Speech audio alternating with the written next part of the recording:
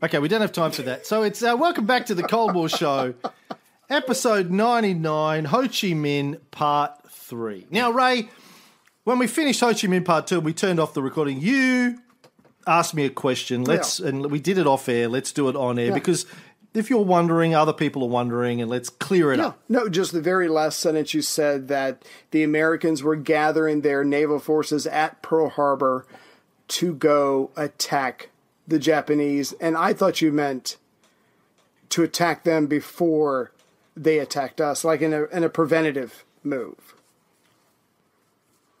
Right, and that's I didn't suggest that you did necessarily, not. You did not. Although that was definitely would have been part of the military planning. So we know that the Americans moved their Pacific Fleet to Hawaii to intimidate the Japanese during this period. Right? No, well, okay, maybe. Okay, so when you're a military strategist, right, and you move your forces to a place like that, you're aware that there's a range of possible things that could happen. On one hand, you think, well, maybe just the presence of our forces there will intimidate them and they'll back down. Of course, anybody who knew anything about Shinto and the Japanese mindset would know that they're not going to be intimidated. That's just wasn't in the Japanese Shinto mindset then. Right. I know Americans weren't exactly that familiar with Japanese, but certainly the military planners had some understanding of Shintoism. Well, and the militaristic culture of Japan at the time. So one, there's a possibility that you'll scare them away. B, there's the thinking that, okay, maybe we'll have to attack them first. If they're not going to back down, we will attack them. We'll declare war and attack. Or C, maybe they will attack an area that we have an interest in first, in this case, the Philippines and Guam, and we will have our fleet there to go and fight them and defend our territories. And D, there was the possibility, and at least some people were warning of the possibility, some Americans, that Hawaii, that Pearl Harbor, would get attacked by the Japanese, that it was too provocative to put the fleet there. It was quite obvious what America was doing, and they'd already declared war on the Japanese through economic means, that the Japanese would attack first. And as I said to you off air, we've talked about this in a previous show. The Pacific Fleet commander went to Washington to complain that they were going to be sitting ducks, and he was basically removed from command and replaced with Husband or one of these guys. Husband Kimball, yeah. No, because, to counter the Shinto, and you're absolutely right, these people would not back down. It was unimaginable. But to counter that, you had not only American arrogance, but you had American racism. I mean, there were stories just going through a lot of the different things that the Americans, mostly the military, thought about the Japanese, that they weren't very good pilots, that there was something wrong with their eyes, so they couldn't see very well. Their brains were smaller than average, and so they weren't as intelligent. There's no way they could have an effective fighting force. So it was beyond the American imagination for most of the people, not all of them, that they would actually attack us, that they would not back down, did not even enter the thinking for a lot of people. We built up our forces in Pearl Harbor. We intimidate them. We use the economic sanctions.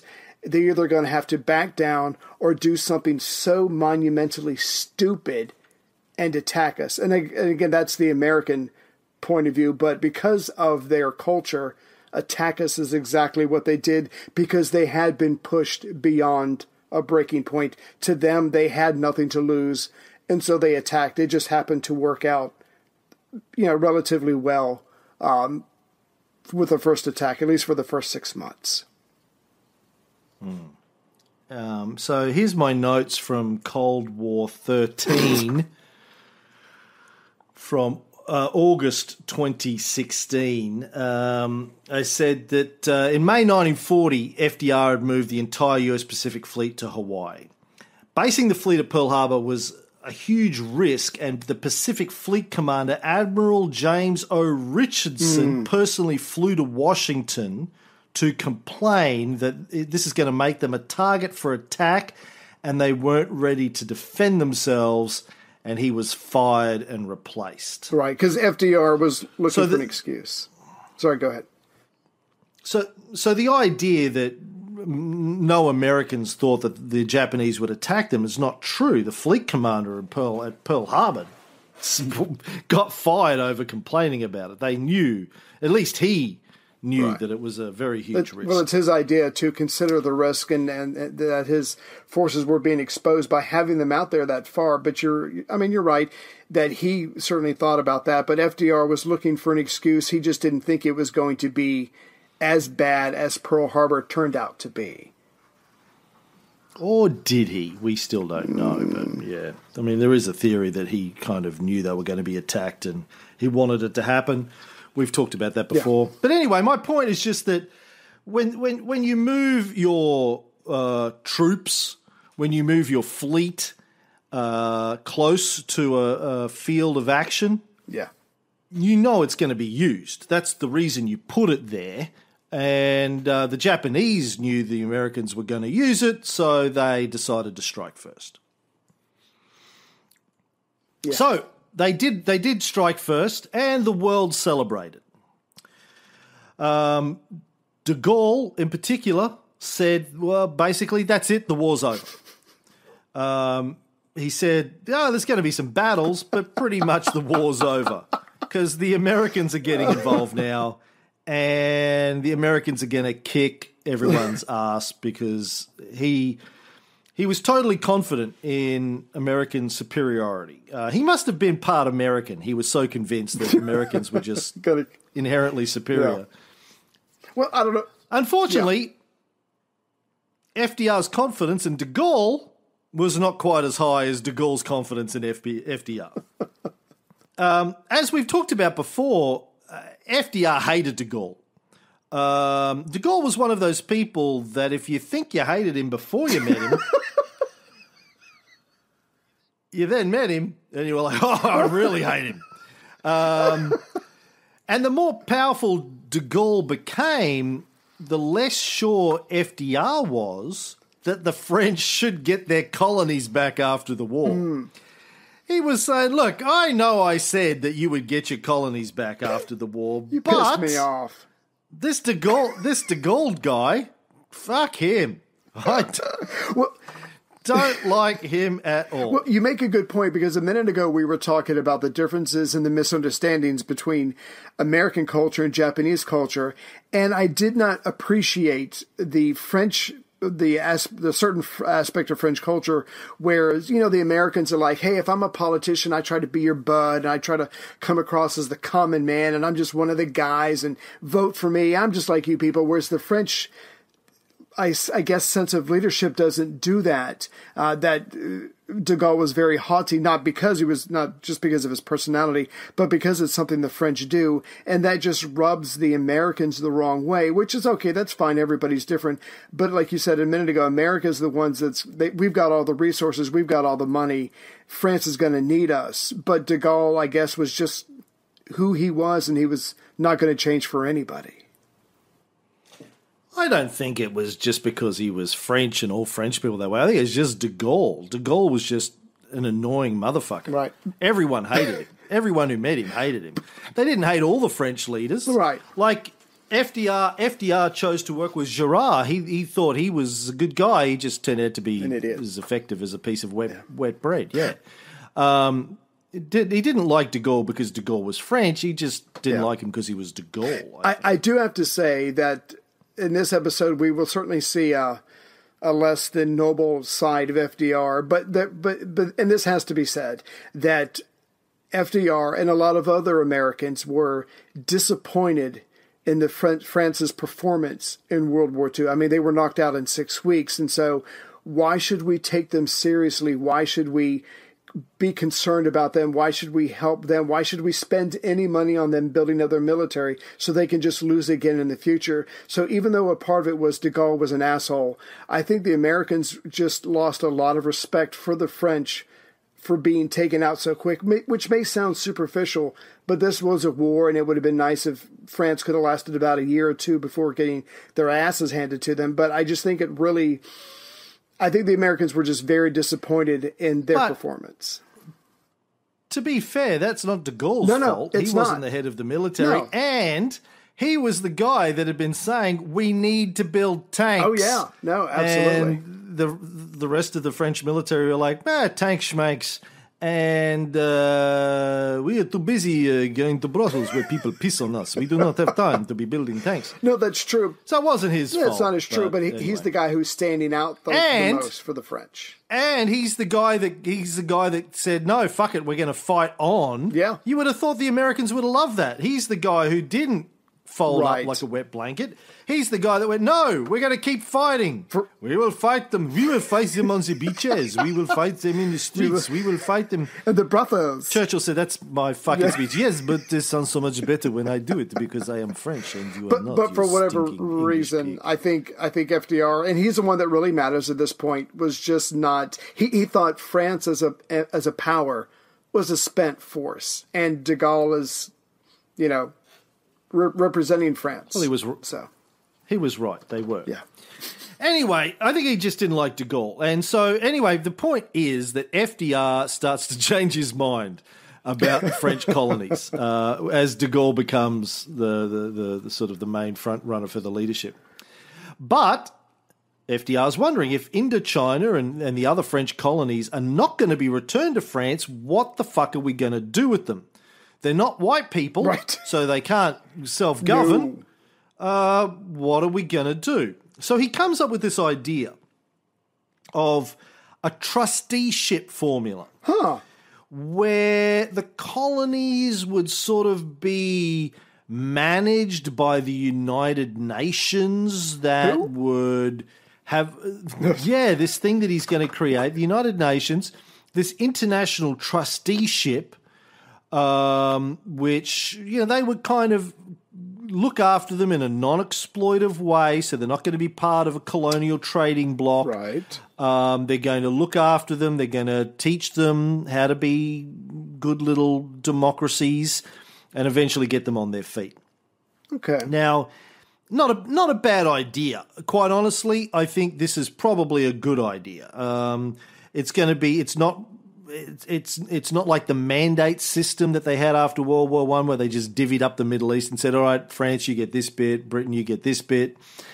It's going to be the United Nations that are going to manage and sort of take a benign management of it and get them on their feet as quickly as possible. Now, he starts laying out this plan to the British Foreign Secretary, old Anthony Eden, in March of 1943.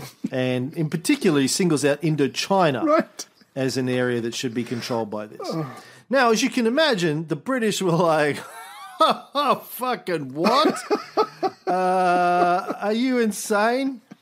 Now, Eden would end up actually playing a huge role in Britain's Indochina policy for the next dozen or so years. But he's like, oh, come on, I think you're being a little bit too hard on the French there, FDR. FDR just ignored him and said, look, France should be prepared to place part or all of her overseas territories under the authority of the United Nations. Now, old Black Threesome, Sumner Wells, said, so what about American pledges to restore to France her possessions? Ooh. Awkward. Roosevelt said, when I said that, I only meant North Africa, their possessions in North Africa. Because they're darker. And Sumner thought, bet you there's a lot of black men in North Africa. Yeah. But I volunteer to go and I will lead the way. Yeah. Yeah, North Africa. Now, Woodrow Wilson, of course, had set up this mandate system in the Middle East, in particular after World War I.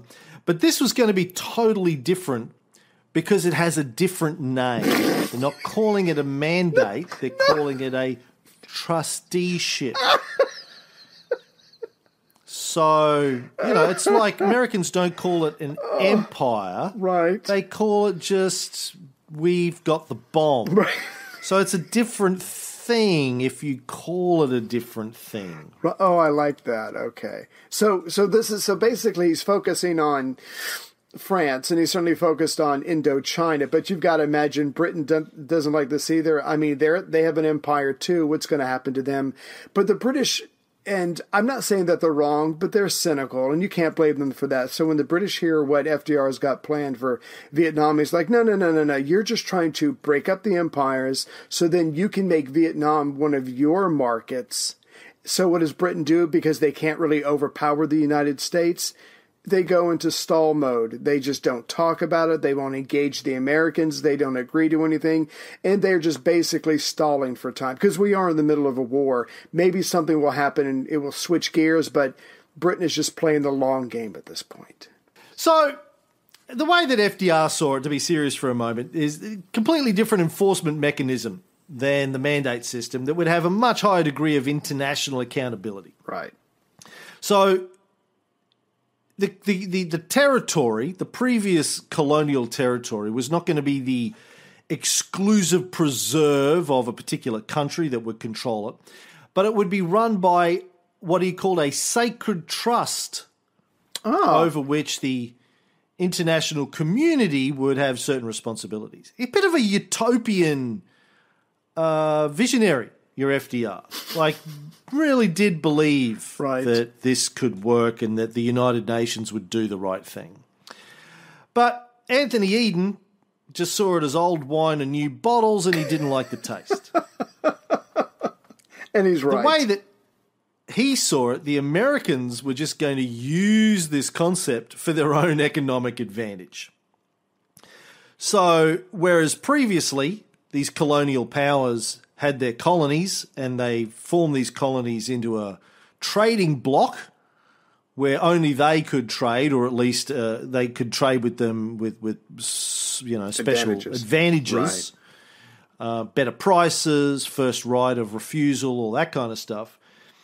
This international supervision of colonies would just be a smokescreen by which America could get access to the economic resources of these colonies. And he's probably right.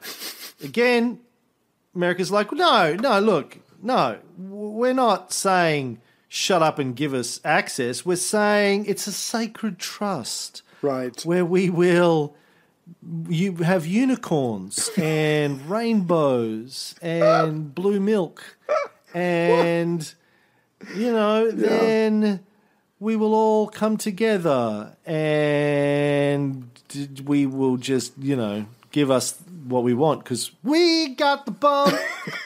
We got the bomb. Yeah, we got the bomb. So the British were like, yeah, we don't like the sound of international supervision of colonies because we've got colonies. Right. And we're not big on the idea of international anything supervision of them. Yeah. So he said, well, maybe these United Nations could have like an advisory capacity. FDR was like, no. Sacred trust, international trusteeship, which means we all get to say. Right. Democracies. We love democracies here in America, unless it's Hawaii or, Batista in Cuba or, Puerto Rico or the Philippines or... Anyway, so just forget, we got the exceptions. Bomb. Right. Yeah, we got the bomb. What do I need to say? Well, not yet. They didn't have the bomb yet. But we will have the bomb. Soon. And then you will do what we say. Right. Yeah, I'm paid for it. We better fucking have a bomb. I got a receipt right here. Can we talk? Yeah. Well, yeah, I was just going to say, and then the Brits just kept changing the subject, and they said, hey, anyone ever had a black threesome? And Sumner Wells was like, oh, let me tell you. And that's how they got out of that conversation. Now, for FDR, obviously the war it's halfway through the war, and he's getting older, and he's not quite the master of his domain that he's been in the past. And like you said a minute ago, even Churchill gets pissed off thinking about this. So FDR knows he can't bring it up to him.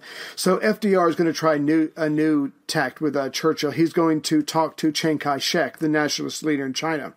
And he says, look, I'm going to use China to counterbalance Britain and France and Asia. At least I'll have somebody on my side who thinks this is a good idea. So he's talking to Chiang Kai-shek, and Chiang Kai-shek says, no, I mean, I agree with you that the idea of colonies pretty much gave Japan the excuse to liberate them from the white people, but basically they're a big pain in the ass. They need to be free too. So they need to be free right away. So FDR and Chiang do not hit it off in November of 1943, where they're in Cairo. So the fallback plan that FDR had after not getting a very good response from France and Britain, he now goes to China, and that doesn't work out so very well. So his trusteeship idea is not going so well, and he's used to getting his way.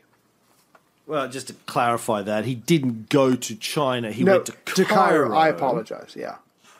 I know they both begin with C. It's close enough for me. They're actually different words. Right, in Cairo, I've got a word to describe you that begins with a C. No. That I'm thinking of right now. How many letters? 4. 4. Do you want to guess? Cat with 2 T's? No, that doesn't sound right. Anyway. So, yeah, no, well, one of the other things that happened in his meeting with Chiang Kai-shek is Chiang said, I tell you what, no, I really like this idea of trusteeship program. You go tell Churchill that we want Hong Kong back. Oh, shit. And get him to agree to that. See how that works out. And then I'll talk to you about Indochina. Ah. And FDR was actually fully supportive. He said he would go and have that conversation with Churchill. But then he chickened out because Churchill got naked and oiled himself up, and he got distracted. Well, before this, they had actually talked about, not Hong Kong. Was it Hong Kong? No, India. They talked about India, and Churchill freaked. And this was after Pearl Harbor, when Churchill and his staff comes over to the White House, 42. Churchill freaked out so intensely, and for so long just went on a diatribe. FDR was afraid to bring up anything about the British Empire, so he certainly wasn't going to talk to him about Hong Kong because he'd already freaked out about the idea of losing India. And meanwhile, the Chinese communists under Mao Zedong are starting to increase their activity, particularly in the north. So FDR's not even sure that Right. China's going to be in a position to help much down the track. Are they one of the four policemen? They're supposed to be one of the They were one of the 4 policemen, yeah. Okay. So after of the apocalypse, so from Cairo, FDR, that's when he went to Tehran for his meetings with Churchill, and that was the first time that he met Uncle Joe. During his initial catch-up with Uncle Joe, remember Churchill was like, don't meet with him without me. It's not that I don't trust you, it's just that it might send the wrong message. Right. And FDR was like, don't tell me what to do, bitch. I'm going to do what I want to do. So he has a private meeting with Stalin. He ran the idea of the trusteeship of Indochina past Stalin. Stalin was like, yes, very good idea. I like it a lot. I support independence of all colonial subjects, because if there's anything we know about Stalin is that he was a nice guy. And a people person. Now, a note taker at Tehran noted that the president, Roosevelt this is, remarked that after 100 years of French rule in Indochina, the inhabitants were worse off than they had been before. Right. Churchill brought up the trusteeship program when he's with Stalin. He sort of lied that Chiang Kai-shek agreed. Stalin expressed support for it, but as the meeting drew to a close, they both agreed there was no point discussing India with Churchill. Yeah, let's not bring it up. Fuck, we will not shut up. that'll be it for the night. You bring up India, and Churchill's just going to go off on a fucking rant. Go 4 hours. Just check out. Crazy. Yeah, yeah. But if you think about it, I mean, for FDR, it's got to be frustrating. He's pissed off the French. He's pissed off the British. China's letting him down. And as we're about to see, even though Stalin is like, I'm going to back you, but that's only because Stalin wants France to lose the colony so they'll be weaker and they'll be poor. But when Stalin starts having his success and FDR is getting an idea of his ambition, FDR doesn't even know if he can use him to help him with his trusteeship. So all of the various planks supporting this trusteeship idea are really starting to give in, and FDR has just got to be truly frustrated at this point that it's not working out the way he wants. Because let's face it, he's trying to take Vietnam and help everybody else, but he's trying to take Vietnam away from France, from de Gaulle, the cocksucker. From de Gaulle, he's trying to stick it to de Gaulle, and no one's helping him stick it to him. He's like, come on! I'm in a wheelchair. Help me get up and stick it to him. Come on, guys. I need a team. One of you to pick me up, 2 of you to pick me up, 1 of you to pull my dick out, and 1 of you to stick it in de Gaulle. Now he's 6'7", now, so you're gonna have to throw me up in the air. Now, I think you actually accidentally got something right there. I think that Chiang Kai-shek's support for it, initial support for it, is probably because he wants to control the whole region. Yeah, get rid of the French, then border. I can come in and take it. Yeah. Now, for the British, of course, though, this whole idea is a dangerous game of dominoes. If they take away colonial control of Indochina, what's going to stop them from doing the same thing to Burma, Malaya, India, other parts of the British Empire? Although my understanding is that the Atlantic Charter, signing that, was really Churchill's tacit approval that he would end the British Empire after World War II and would give all these people their freedoms. But, of course, as we know, like Stalin, Churchill just agreed to whatever he had to agree to at the time to get what he wanted, which was American support. Yeah. Yeah, he's like, shit, I won't even be Prime Minister after the war, motherfuckers. Like, it's not my problem. Someone else's problem. Yeah. And here's one more thing to it. In between, on one side of Vietnam, you've got China. To the south of China, you've got the Dutch East Indies, you've got British possessions. If the French aren't there in Vietnam in force, acting, if you will, as a barrier between potentially communist China, or at the very least, even if it's Chiang Kai-shek, they have ambitions to act as a buffer from British territory. So the British really need the French in Vietnam. They need them strong, and they need to support them because it's going to help keep a buffer for their territory if they don't give it up. So Britain is obviously trying to serve themselves by helping the French or by supporting the French. Yeah. They've got lots of other reasons for wanting to support the French too. But before we get into that, I wanted to mention that Alexander Cadogan, the permanent Undersecretary of the Foreign Office, British Foreign Office, he heard about one of Roosevelt's attacks on the hopeless French record in Indochina, and he wrote, "We'd better look out. Were the French any more hopeless than we are in Malaya or the Dutch in the East Indies?" God. So, yeah, good point. Yeah, we treat them like shit, but that's what they want. That's how we make money. And that's what they want. Honestly, that's they thank me every time I that's all roll they know. into town. They're like, "Thank you for treating us like shit."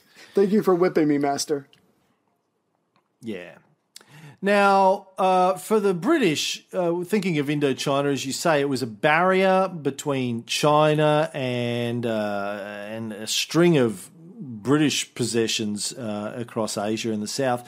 Japan had obviously used it, as we said, as the forward base of her operations for Malaya and Burma, and that couldn't be allowed to happen again. So, as always, strategic consideration was protecting British colonies. Right. It took precedence over morals or ethics about freedom-seeking peoples of the world and self-government. It's like, yeah, we believe in all that stuff, but what we believe in more is cha-ching. Is cha-ching. That's right, yeah. Now, so Britain also knew that France, they were going to need France to be both friendly and powerful after World War II to help them control Europe and maintain the balance of power in Europe. Yeah. They knew the Soviets were going to have a powerful army. The US were going to have military and economic superiority because they got the bomb. Germany was possibly going to be revived after the war. They still hadn't really decided what they were going to do there, but they needed to have a powerful, cooperative France after the war. And one way to achieve that for the British was to support de Gaulle's determination to retain the colonies. Churchill said to Eden in mid-1944, Roosevelt has been more outspoken to me on that subject than any other colonial matter, and I imagine it is one of his principal war aims to liberate Indochina from France. Do you really want to go and stir all this up at such a time as this? So quietly, London stonewalled FDR and his efforts to talk about the colonial issue. Yeah. Roosevelt continued to push it, but as the war dragged on, he sort of stopped pushing it as hard as he had. Obviously, as we've said, the whole 4 policemen plan that he'd had for how to run the world after the war was starting to fall apart. Right. China was getting deeper and deeper into its own all-out civil war. He knew he was going to need the cooperation of the British and the French, which they would be less inclined to give him if he made them give up their colonial possessions. And then Eisenhower made the huge blunder of letting de Gaulle enter Paris first. Oh, fuck and me. give his big speech in August of 1944 announcing the liberation of Paris. And that really pissed FDR off. I came, I saw, conquered. No, that's a different speech. That's a photo op. That is priceless. That is a photo. I mean, he's basically, how is he not going to have the French people love him for that thing? What was Eisenhower thinking? That's insane. Yeah, well, I think Eisenhower was thinking, listen, who else is going to do it, quite honestly? Yeah. De Gaulle's been the leader of the Free French forces. He's the only guy who can do it. Come on, man. It's just... Give him a solid. It's not... It's ridiculous. There's no one else that can do it. It has to be de Gaulle. And yes, that pretty much meant that de Gaulle was a shoo-in to be the president of the provincial government of France. Now, you might be forgiven for thinking that a country that had recently been occupied, right, but had now been given back its independence, might have something of an awakening about their own position as a colonial occupying power. Oh, did the light bulb go off? No, they're French. But I'm kidding. Do you think many Israelis ever stop and think, gee, after what happened to our people in World War II, maybe we shouldn't be such cunts to Palestine? No. No. I mean, to be honest, some do, but not enough to shape Israeli politics, obviously. So Paris... go ahead. But, of course they don't. The Israelis say, but they want to destroy us. And I say, yeah, and that's what the Nazis said about the Jews in the 1930s too. Was it a good justification back then? No? No. Okay then. Peace in the Middle East solved. What's next?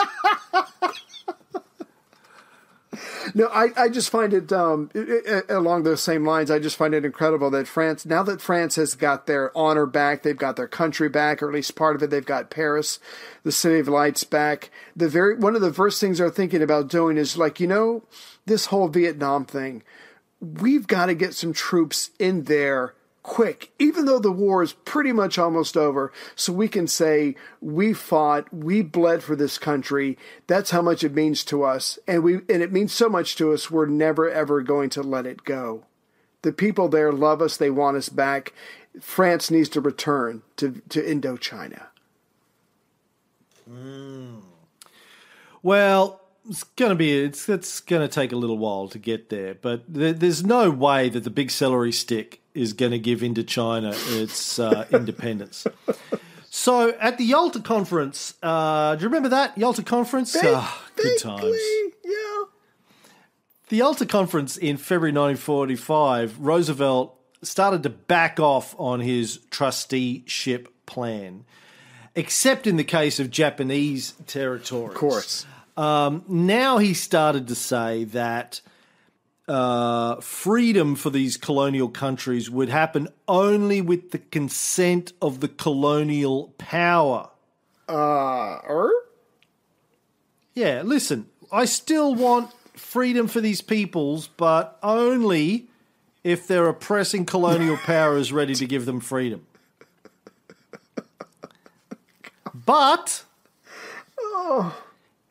he told Stalin while they were at Yalta that he would not allow US ships to be used to carry French troops to Indochina. And Bitter much? Also recommended to Stalin that they don't bring up the issue with Churchill. Oh my As God. FDR said, it would only make the British mad. Better to keep quiet just now. Let's not talk about it. Churchill, I'm fucking old. I'm nearly dead. I can't sit through another Churchill speech at my age. So what is FDR's plan? I mean, it sounds like he's given up on the trusteeship. He still wants these colonies free because it's wrong, okay, and it's bad, okay. And but what's he doing? Is he just kind of saying now is not the time? His plan is to get another hand job from his private secretary. Oh, she just died, I think. No. Anyway, his plan was to die. He's like, fuck this shit, I'm done. And he died. Okay. Yeah. Oh. Now, one month before he died in April, he died in April, 1 month before that, in March of 1945, the Japanese took full and complete control of Indochina. Oh, shit. Again, the French said, no, and the Japanese just gave him a hard stare, and the French went, oui. Yeah. Oui, monsieur. Yeah, so March 9th, 1945, the Japanese ambassador Matsumoto shows up to Admiral, how do you say it, Decoy? How would you? Yeah, something like that. Okay. He says, you have to be ready to hand over the entire control of Vietnam to the Japanese by 9 o'clock tonight. And remember, even though the Japanese can do whatever they want, the political position of France is, as long as we are technically still the administrators of this place, then we can use that as justification to get it back after the war. And now here we're at the very end of the war almost. Their plan has been working beautifully so far, even though they're humiliated. And now on March 9th, the Japanese are saying, we have come to take it completely away from you. Be ready to hand it over with the keys at 9 o'clock tonight. And the French did that French thing. They muffed it up. Went, oui, monsieur, oui. That's why people often wonder when you go to France, particularly to Paris, why some of the people can be snooty. Right. It's because they remember this. They're like, they're ashamed. The same reason I say Trump is such a narcissistic bully. It's because he knows he's a fake. He knows that his daddy gave him everything. Right. And his whole self-made man art of the deal thing. He knows he didn't even write Art of the Deal. He had a ghostwriter write the book. He knows he's never made a dime in his life. His daddy made it all and then had to bail him out when he went through his first couple of fucking bankruptcies. Right. So he knows he's a fake, and it makes you angry. If you're living a lie, the French are living a lie that they're somehow superior. Powerful. When they know that they just caved in like a soggy biscuit. Like a French. A bukkake biscuit. Now, this is obviously a pivotal moment for France and Indochina. The coup, if you want to call it that, I don't even know if you can call it a coup. It was just give us the keys, Take okay? over. Yeah. It's like when D'Angelo comes in. He says, Ray, I'm going to be banging Heather now. And you're like, okay, D'Angelo, can I make you need a sandwich? Make you a cup of tea? Coffee? Anything I can do for you? Can I be your fluffer? Can I be your fluffer? I'll be your fluffer. I have feelings. Anyway. So giving in that quickly was obviously a signal to Ho. Right. That, this whole facade that France had been running. Colonial rule is based on the notion of the cultural and military supremacy and superiority of the Europeans over the in every way. third world countries, the Africans, the Asians, the Latin Americans. So now that's just shown to be a farce.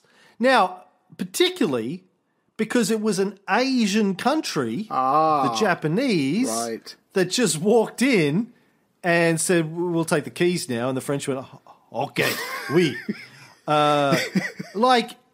Imagine you're Vietnamese. You've just watched this Asian country come and just dominate this European colonial power. Within hours. You've got to be thinking, if first the Germans did it to the French, now the Japanese have done it to the French. What's my time? We can do it to the French too. Yeah.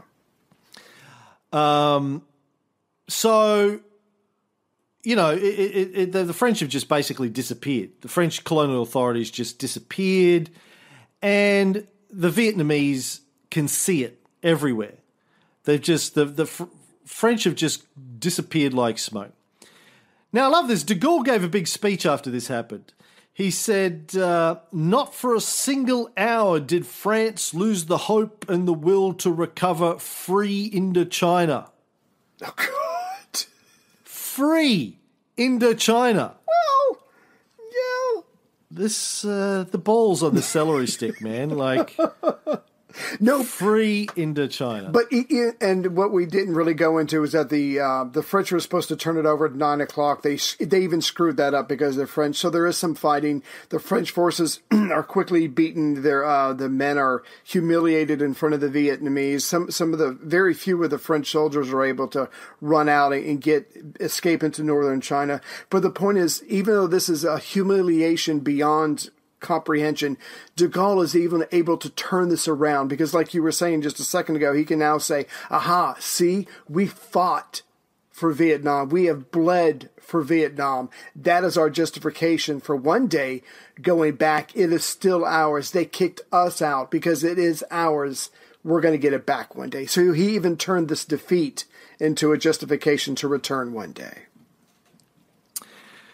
Meanwhile, good old Uncle Ho has been... He'd been arrested in China in August of 1942. Wow. By the local authorities who were suspicious of his political activities, keeping in mind, of course, that China under Chiang Kai-shek has got its own problems with the communists under Mao Zedong. Yeah. And they're rounding up all, potentially communist people, including...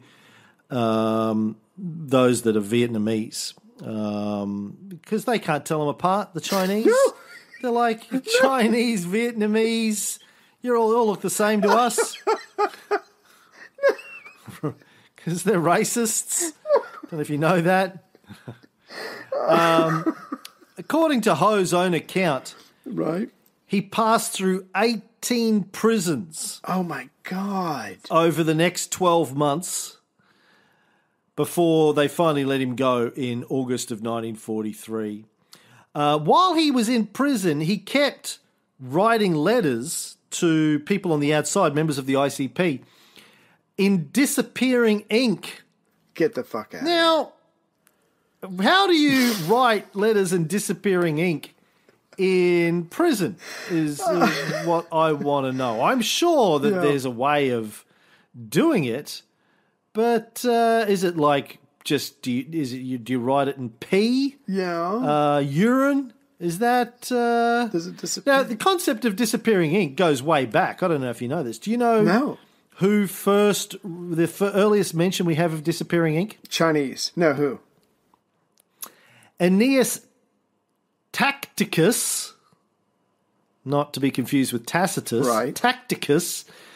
In the 4th century BCE, he talks about using it under siege but doesn't talk about how to use it. Wow. Sorry, doesn't talk about how to make it, not how to use Like the it. Duomo. Don't tell me. Yeah, that's right. It's a big secret. He actually had a book called On the Defense of Fortifications, where he had 20 different methods of secret communications to be carried out during siege. Damn. I love this. One form of it involved punching a tiny hole above or below letters in the document to spell out the secret message. God. Who's got time to think this up? Clever, right? Yeah. Now, the Germans actually improved on invisible inks during World War I and World War II. They used invisible ink and microdots instead of the little pinpricks that Tacticus suggested. Right. Philo of Byzantium might have been the first writer that we know of to use invisible ink. Around 280 to 220 BCE, he used oak galls and vitriol. He was just angry when he wrote it. A lot of vitriol. Made it go invisible, scared it invisible. He made oak gall ink. People realized that they could write invisibly with just one of the ingredients, and then you add the other ingredient and you could see what was written. Pliny the Elder and Ovid talked about it. They talked about using plant juices and milk to write secret messages. The Arabs used lemon juice around 600 CE. And Giovanni Battista della Porta came up with the first recipe for a sympathetic ink derived from alum and vinegar, as well as writing the first book on invisible inks and secret writings, the Magia Naturalis, in 1558. So there you go. Damn. That's a potted history of invisible ink. I don't know which one of those old Ho was using. Probably lemon juice, maybe.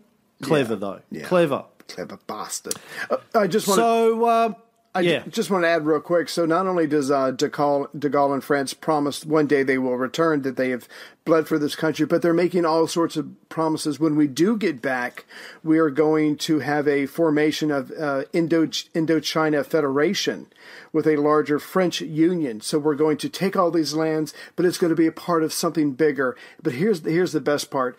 It is going to be comprised of ministers drawn from both the Indo-Chinese and the French communities in Indochina. So once we get back, because you want us back, it's going to be different. We're going to share power. It's going to be great. There's going to be lilies and butterflies all over the place. So they're making these incredible promises. But the people of Vietnam have got to know that if they ever do come back, it's going to go exactly back to the way it was. This is just for PR for de Gaulle. Yeah. Now, as early as late 1944, Ho could see how it was all going to play out. He predicted that Japan would lose the Pacific War. Mm-hmm. France would try to regain Indochina, but before they could do that, Tokyo would overthrow the local French regime in order to protect its army. Right. That would cause a power vacuum that the Viet Minh would be able to fill. But again, he's very careful. Like he's, 45? 55. He's 55 at this stage, 54, 55. Damn. Again, he doesn't want to rush in. He tells his comrades to slow the fuck down and avoid launching a premature insurrection. Right. Now, you know all about premature insurrections, Ray. Right. Had a few premature insurrections in your time. Why was he telling people to slow down still? Well, I mean, I'm guessing that they're still not ready yet. The people aren't ready. They certainly don't have any weapons. I mean, how are they going to go in there and take on either the French or the Japanese? Yeah, exactly. And also, he's like, just let them fight each other, and then we'll go in and pick up the scraps. We don't need to timing. do it right now. Yeah.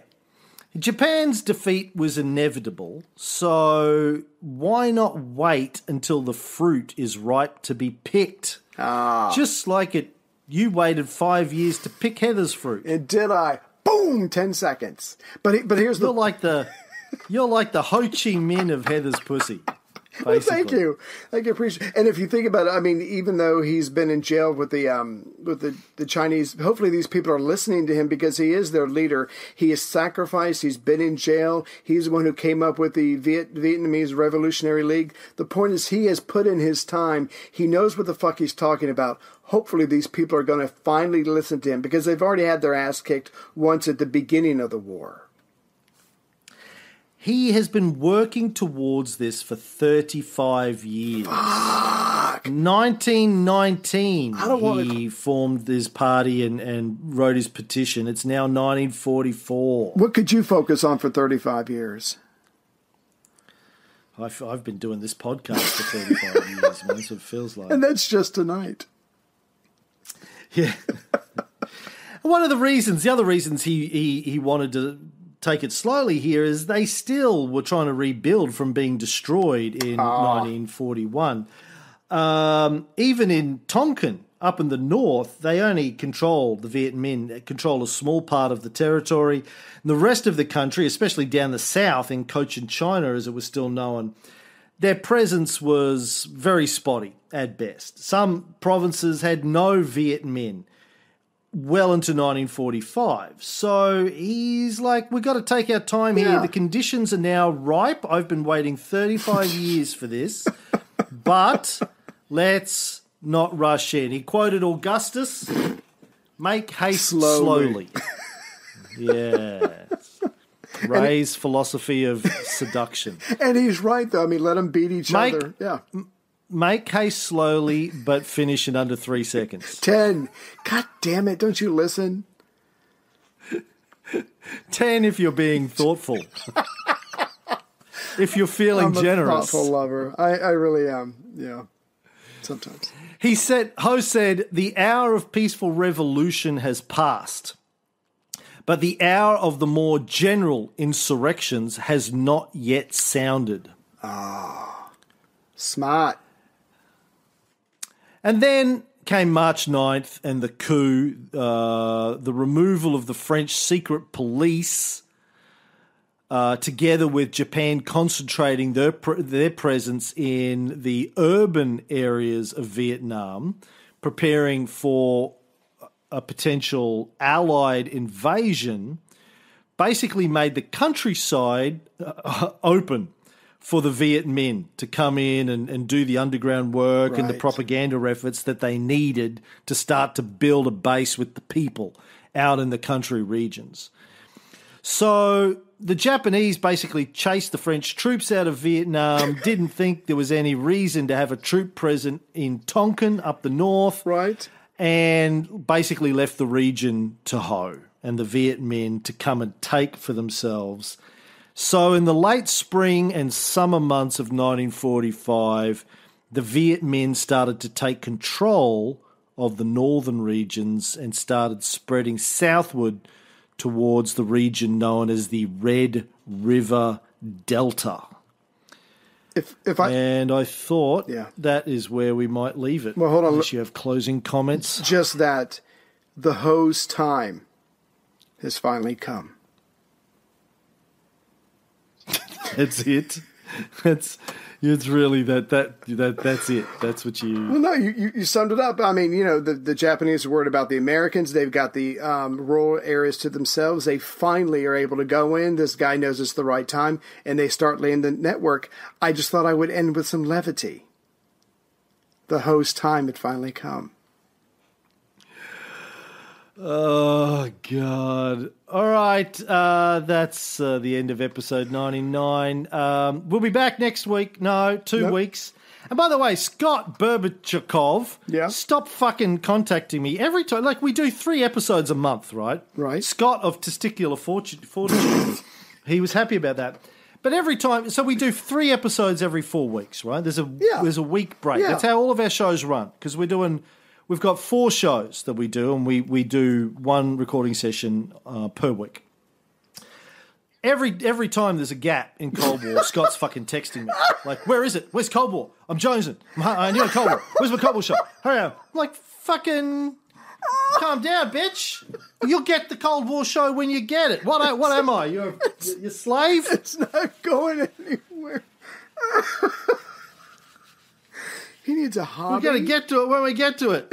We'll do it. What are you worried about? Oh, yeah. No, he's...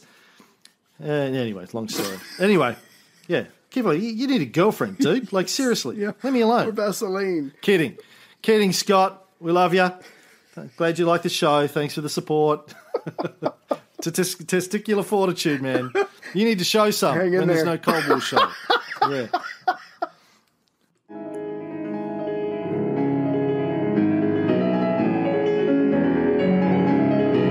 Hey, before we finish, I want to do a shout out to Dan Dabrowski in Wisconsin. Dan shot me a message the other day saying that he loved the shows we did on Castro. And based on my recommendation, he went out and read Ignacio Ramonet's sort of biography on Castro. Said it was the best book he ever read. And then Wow. he wanted the recommendation of the Che Guevara book by John Lee Anderson that I've just finished reading. Nearly finished. Again. And he said, yeah, loving it. So good to see. Love it. I love it. He's a young fella, Dan, early 20s. Love it when young Americans start reading up on the history of things like the Cuban Revolution and start getting their head around it. And he was like, fuck me, like the propaganda I've lived under about these guys. Like when you read about them, you're like, holy shit, they're nothing like they get portrayed in Western media. It's fast, so that's good. So cheers to Dan for having the balls to go out and read a book. All right, back to the...